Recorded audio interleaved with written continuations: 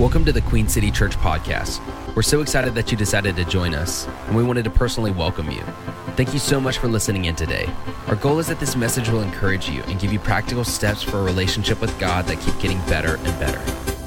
Enjoy the message. This week, if you're taking notes, we're going to answer a great question that I think is very helpful. And here's the question that we're going to be answering today. How do I deal with difficult people?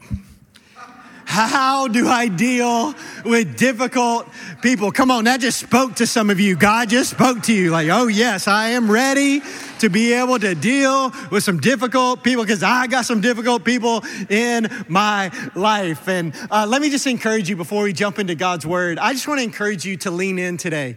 You may be new around here. You need to know we are a lean in church, meaning that we don't come here to play games. We don't come here to go through some religious motion. We don't come here to put on a church mask and walk out of here like the same as we walked in. No, but we come full of faith, expecting that God of the universe wants to speak directly to our lives. And listen, I don't want you to lean in to hear from me. I want you to lean in so that you can hear from God today. And I think a big part of that is how we posture our heart and the expectation that we bring to this moment right here. And so let's pray. Let's invite God to do what only he can do over the next few minutes. So God, we are so grateful for your word. I ask that it literally comes alive like never before over the next few minutes. And God, we give you our whole life, everything. And we open up ourselves fully to you. Regardless of where we are in our journey with you, in our relationship with you, God, we open up our entire life to you and we give you permission to speak into any area of our life. You set the agenda today of whatever that you want to talk about. Our answer is yes, because we don't want to just hear from a person. We want to hear directly from you so that we can walk out of here different than how we walked in. We love you and we thank you for Jesus, and it's through him that we pray. And everybody said, amen. How do I deal with difficult people? Just by show of hands, how many of you have ever had to deal with difficult people? Let me just see your hands. Let me see. That's good. We're all on the same page. How many of you have had to deal with a difficult person this week? Anybody ever had to deal with a difficult person this week? How many of you are dealing with a difficult person right now? Just like right now, this present, like how many of you are sitting next to the difficult person? Do not raise your hand. Do not. Do not. I do want you to know that if you don't have an answer for any of those, like you are probably the difficult person for somebody else. And so, just so you know. But the truth is, and here's why you ask this question. The truth is we all deal with difficult people. Like nobody is exempt from dealing with difficult people. And we do in so many different places. Like in our family, there's difficult people. And at our jobs, there's difficult people. Like you may have a difficult boss. Some of you may have difficult clients that you have to deal with over and over and over again. You know, maybe a coworker. Maybe for some of you, it is like on social media. I mean, that's a landmine for difficult people. There's just difficult people everywhere. If you log on Facebook, it is full of difficult people. And you know, there's so many times where everywhere we go, there are difficult people. And let's be honest, sometimes we are the difficult people. I mean, we're a lot, you know, if you think about it. Like, so sometimes even when you look in the mirror, you're like, that's a difficult person. And there's difficult people all the time. So the question is, how do we deal with difficult people? Now, let me just say this, is that if you are a follower of Jesus, like if you're saved, if you're a Christian, if you made the decision to follow Jesus, the Bible is very clear that we are called to love all people, all people. And by the way, that includes really, really difficult people. Like we are called to love all people. In fact, Jesus was asked this question, like, what's the most important commandment? And what, like out of all the things, what are the things that I need to do right, Jesus? And he answered in Matthew chapter 22, in verse 37, he says, you must love the Lord your God with everything, with all your heart, all your soul, and all your mind. And I'm good with that one. That one makes sense to me. Like, okay, God, I get it. I'm supposed to love you with everything that I have. But the problem is, there's another verse. And he goes, like, this is the first and greatest commandment. and a second is equally important. He said, Jesus was the most important. He said, here's two. And so he says, here's a second is equally important. Love your neighbor as yourself. And then in 1 John chapter 4, verse 21, listen to what this says. It says, the command we have from Christ, from Jesus, is blunt. Loving God includes loving people. You've got to love both. Now, my question today, and the question that we're answering, is how do you do that? And how do you do that well whenever that person and the people are difficult? Now, the truth is, I could have gone so many different directions with this message. And as I prayed and thought about okay, God, what do you want to say to our church this week? The truth is that we could have gone so many different directions because the Bible talks so much about how we should treat people. In fact, there's so many verses and stories and examples cover to cover from Genesis to Revelation, Old Testament and New Testament, of how to treat people. So if you really want to know how to treat difficult people, let me just tell you the most practical advice that I would give you. We're going to unpack some stuff, but the most practical advice I could give you is to read this book every single day. Read your Bible, because when you read your Bible every day, I promise you multiple times a week, he's going to talk to you about how you should treat people, including the people that are difficult. But as I started praying and thinking about this message and how to answer this question, God led me to some really powerful verses from Ephesians chapter 4. And these verses are written by a guy named Paul. And he's Apostle Paul that wrote 13 of the 27 books of the New Testament. And this book is actually a letter that is written to a church in a city called Ephesus. So Ephesians, it is a group of people, it's a church. And Paul's writing to this church that he actually helped start. And I'm just telling you right now, these verses have impacted my day-to-day life on a profound level. I'm telling you, these verses, if you're talking about sometimes you read the Bible and you're I don't really get it. I don't see how this applies to my life. It is not the case with these verses. And so just so you know, I'm going to tell you straight up, Paul's about to get all up in your kitchen. He is. He is not going to mess around. He's going to step on your toes. There's going to be things like, ooh, ow, oh, man, I can't believe it. And he won't even care. He's going to get all up in your kitchen over the next few minutes. And for some of these verses, he just goes right for the jugular. I mean, it just cuts you just right there. But I want you to understand, his heart behind this is that he's like a good surgeon. And so he will cut you only to heal you. He doesn't cut you to stab you, even though it kind of feels like you're being stabbed. But what he's doing, he's only cut like a good surgeon. He's only going to cut you to heal you. Aren't you excited to read these verses from Ephesians chapter 4? Okay, here we go. Dig in. Here we go. This is what it says in Ephesians chapter 4, verse 26. He just says, in your anger, you're dealing with some difficult people, you get angry. In your anger, do not sin. Do not let the sun go down while you are still angry, and do not give the devil a foothold. Anyone who has been stealing must steal no longer, but must work doing something useful with their own hands, that they may have something to share with those in need. Verse 29, do not let any unwholesome talk come out of your mouths, but only what is helpful for building others up according to their needs, that it may benefit those who listen. And do not grieve the Holy Spirit of God, with whom you were sealed for the day of redemption. Get rid of all bitterness, rage, and anger, brawling and slander, along with every form of malice. Be kind and compassionate to one another, forgiving each other, just as in Christ God forgave you. So this week, as I read those verses, those 7 verses, I really felt like God highlighted some of these things and they jumped off the page. Because something that I noticed is that 4 different times, there's things that stood out to me of things that he said, do not. And so today, I just want to share you that, and they all deal with dealing with difficult people.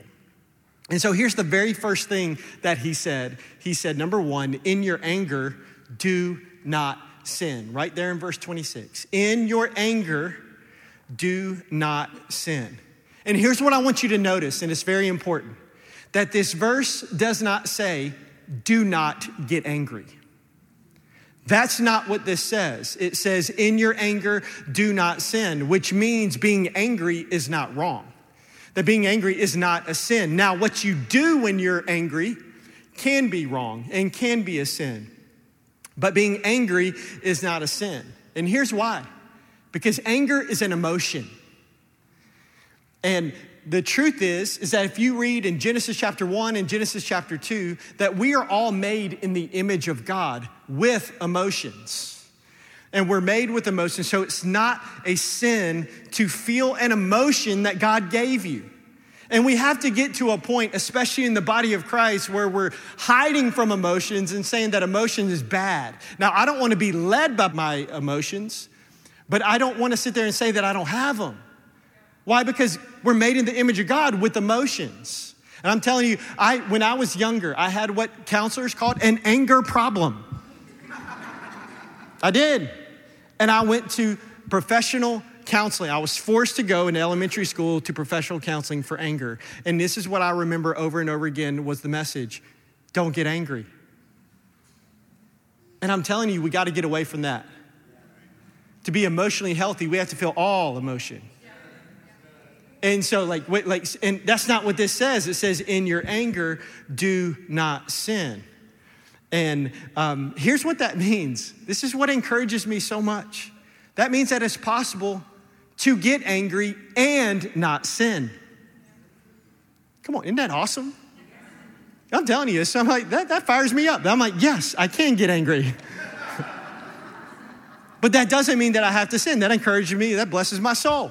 And Jesus actually shows us how to do this. In Mark chapter 3, in verses 1 and 2 and 5, it says this: another time, Jesus went to the synagogue, and a man with a shriveled hand was there, and some of them were looking for a reason to accuse Jesus.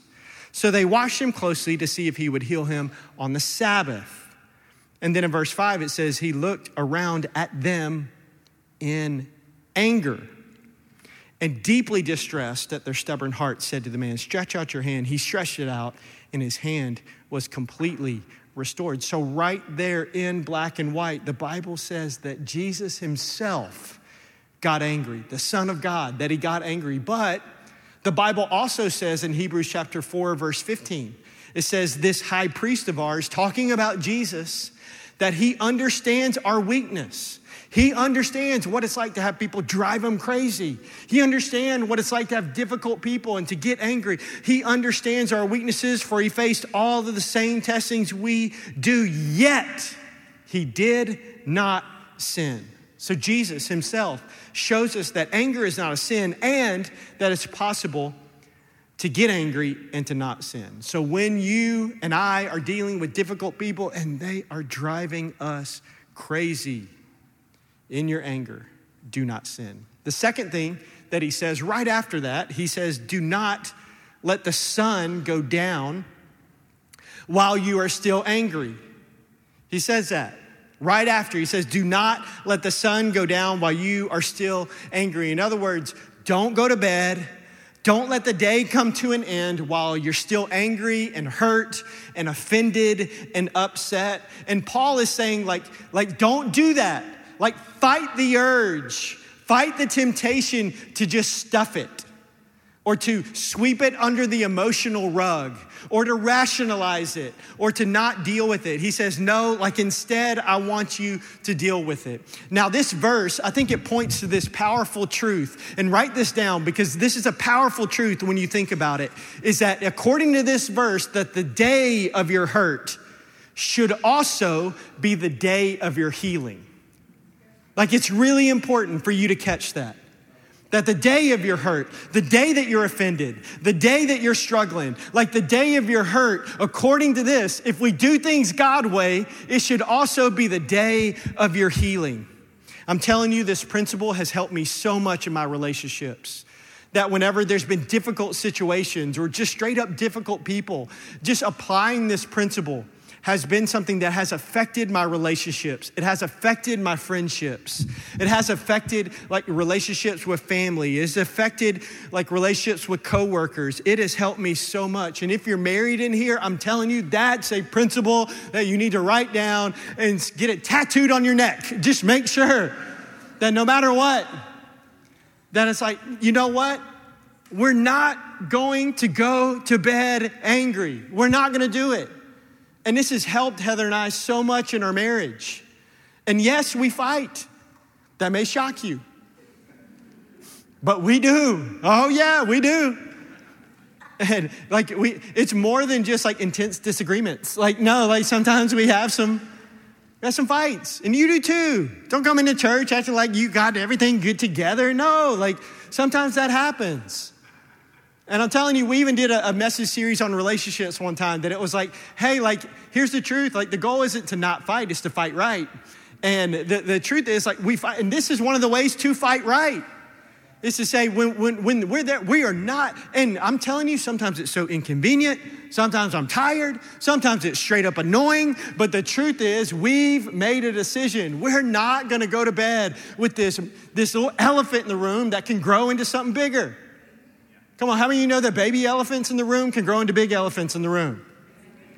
And so it's really important. This thing says, do not let the sun go down while you are still angry. And here's why. Because unresolved conflict doesn't go away. It just grows. It doesn't go away. So like small things end up turning into bigger things. And big things can turn into those destructive things.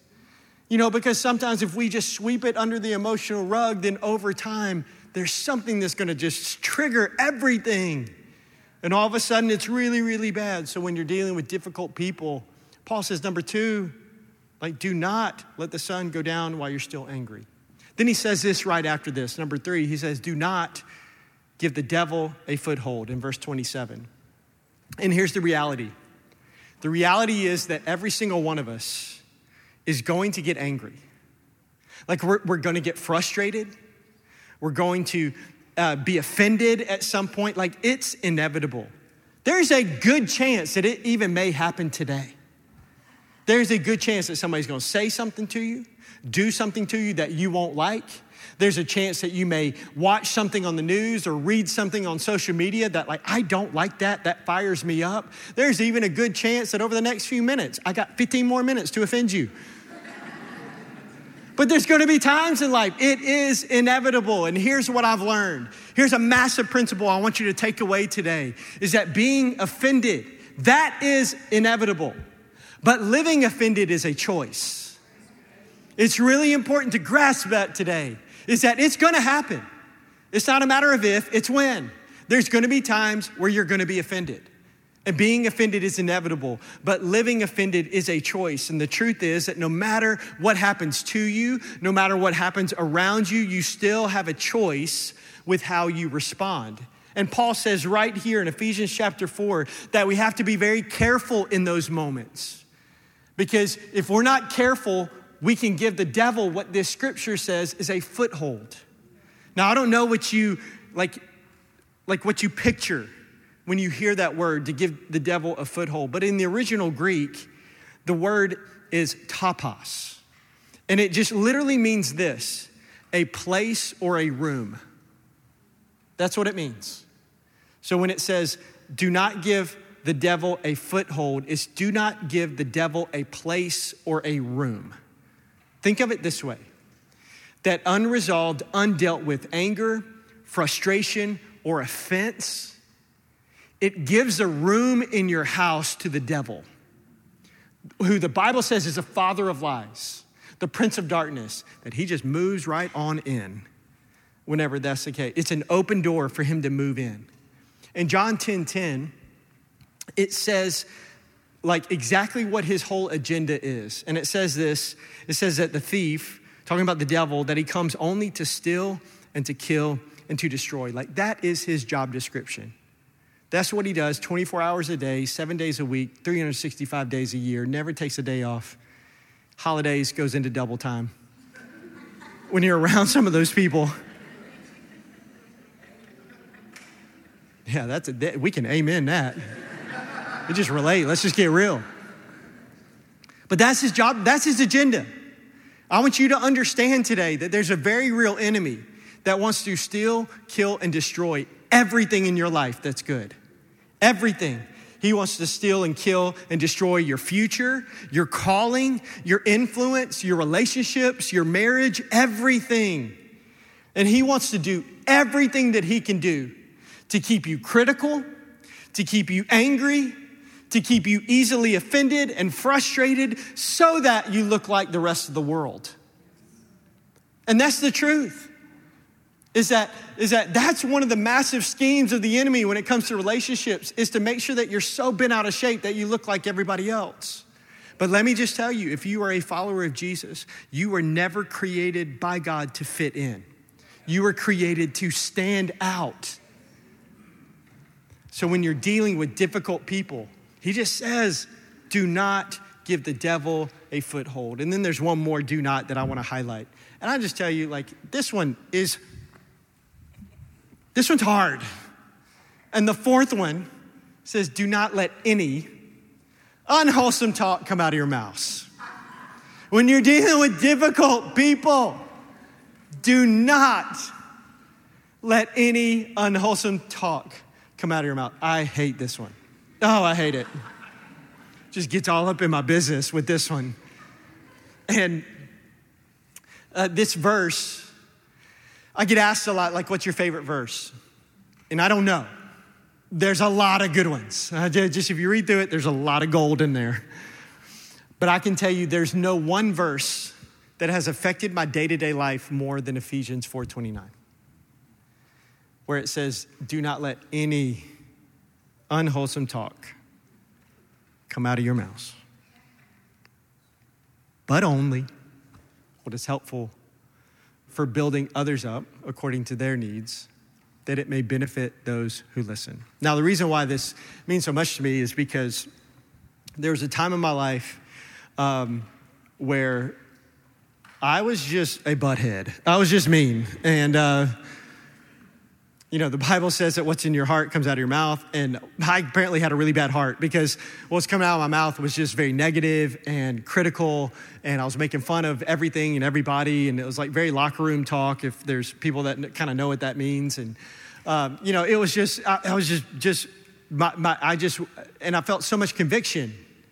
And the Holy Spirit, I remember reading this and I was like, oh, I do that really bad, like really, really bad. And I knew I needed help, and I knew that the Holy Spirit convicted me that this is something that I need to do. And so I just didn't read this verse or print it out or put it somewhere. Like I did to make sure that I needed to I had to memorize it, because I needed to bust this out like 30, 40 times a day, like just, hey, make sure. And if you look at Matthew chapter 4, when Jesus got tempted by the devil, every single time he attacked it with scripture. And, he wasn't like, where's my Bible at? I know I read this earlier, and just like, he doesn't do, I underlined it. I remember it was like halfway through, it's like, he doesn't do that. He has it in his heart. And so I'm just telling you, if this is something that just very practical, if there's something you're dealing with, find a scripture, memorize it so that you can attack with it every single time that you can. And I had to do that with this. And what I learned is that when I memorized this, every single part got deeper and deeper into my issues. Because it starts by saying, do not let any unwholesome talk come out of your mouth. Any. Yeah, but what if I'm joking? Do not let any. I don't like that. But what if it's just like playing around? Do not let any unwholesome talk come out of your mouth, but only what is helpful for building others up. That even my language and how I speak should be about other people, not me. The fact that when I speak, that my words should build others up around me. So do not let any unwholesome talk come out of your mouths, but only what is helpful for building others up according to their needs. Think about that. Think about how selfless you have to be. That even your words are thinking about other people. It's about their needs, not what I need. I'm constantly thinking about how I can help other people and what their needs are, even in my language. It says, do not let any unwholesome talk come out of your mouths, but only what is helpful for building others up according to their needs. And then it throws in this last message, that it may benefit those who listen. In other words, that I should speak in such a life-giving way that if I was gonna have a conversation with Miko and you just happen to overhear it, it should benefit your life. Whoa, that just took it to a whole nother level. And so think about this verse. Do not let any unwholesome talk come out of your mouths, but only what is helpful for building others up according to their needs, that it may benefit those who listen. Okay, that's all the time, right? Including when you're dealing with difficult people. That when you're dealing with a situation and it's difficult, that this verse still applies. Listen, church, our words matter. Our words are powerful. In Proverbs 18, verse 21, it says the tongue, our words, can bring death or life. That's why somebody can say something to us and it affects us for years. That's why. And Paul is saying in Ephesians chapter 4, he says, when you're dealing with difficult people, listen, guys, it's not a green light to say anything you want to them or about them. It's not a green light for you to say whatever you want to their face or behind their back. And here's a sobering verse from Matthew chapter 12, verse 36, where Jesus says, you can be sure of this. Mark it down when the day of judgment comes, which will happen to all of us. Everyone will be held accountable for every careless word he has spoken, including when it comes to dealing with some difficult people. So when you're dealing with difficult people, Paul says, do not let any unwholesome talk come out of your mouths. And then right after that, he switches from this list of do not do this, do not do this, do not do this, do not do this. And then he actually tells us what to do. And this is what it says in Ephesians chapter 4, verse 31 and 32. It says, get rid of all bitterness, rage, and anger. That's unhealthy, toxic anger. Brawling and slander, along with every form of malice. Be kind and compassionate to one another, forgiving each other, just as in Christ God forgave you. I love that last verse. It says, be kind and compassionate to one another, forgiving each other, just as in Christ God forgave you. How different would our relationships look if we lived that verse this week? How different would our families look and our job spaces look? How would our friendships look? How would, if we lived that verse? Now, I've read those verses like hundreds of times. But this week, there was something that jumped out about these two verses that I don't think I've ever really noticed before. And I felt like when I was reading those verses, I noticed that like it's impossible to do those things from far away. Like to do those things, you have to be close.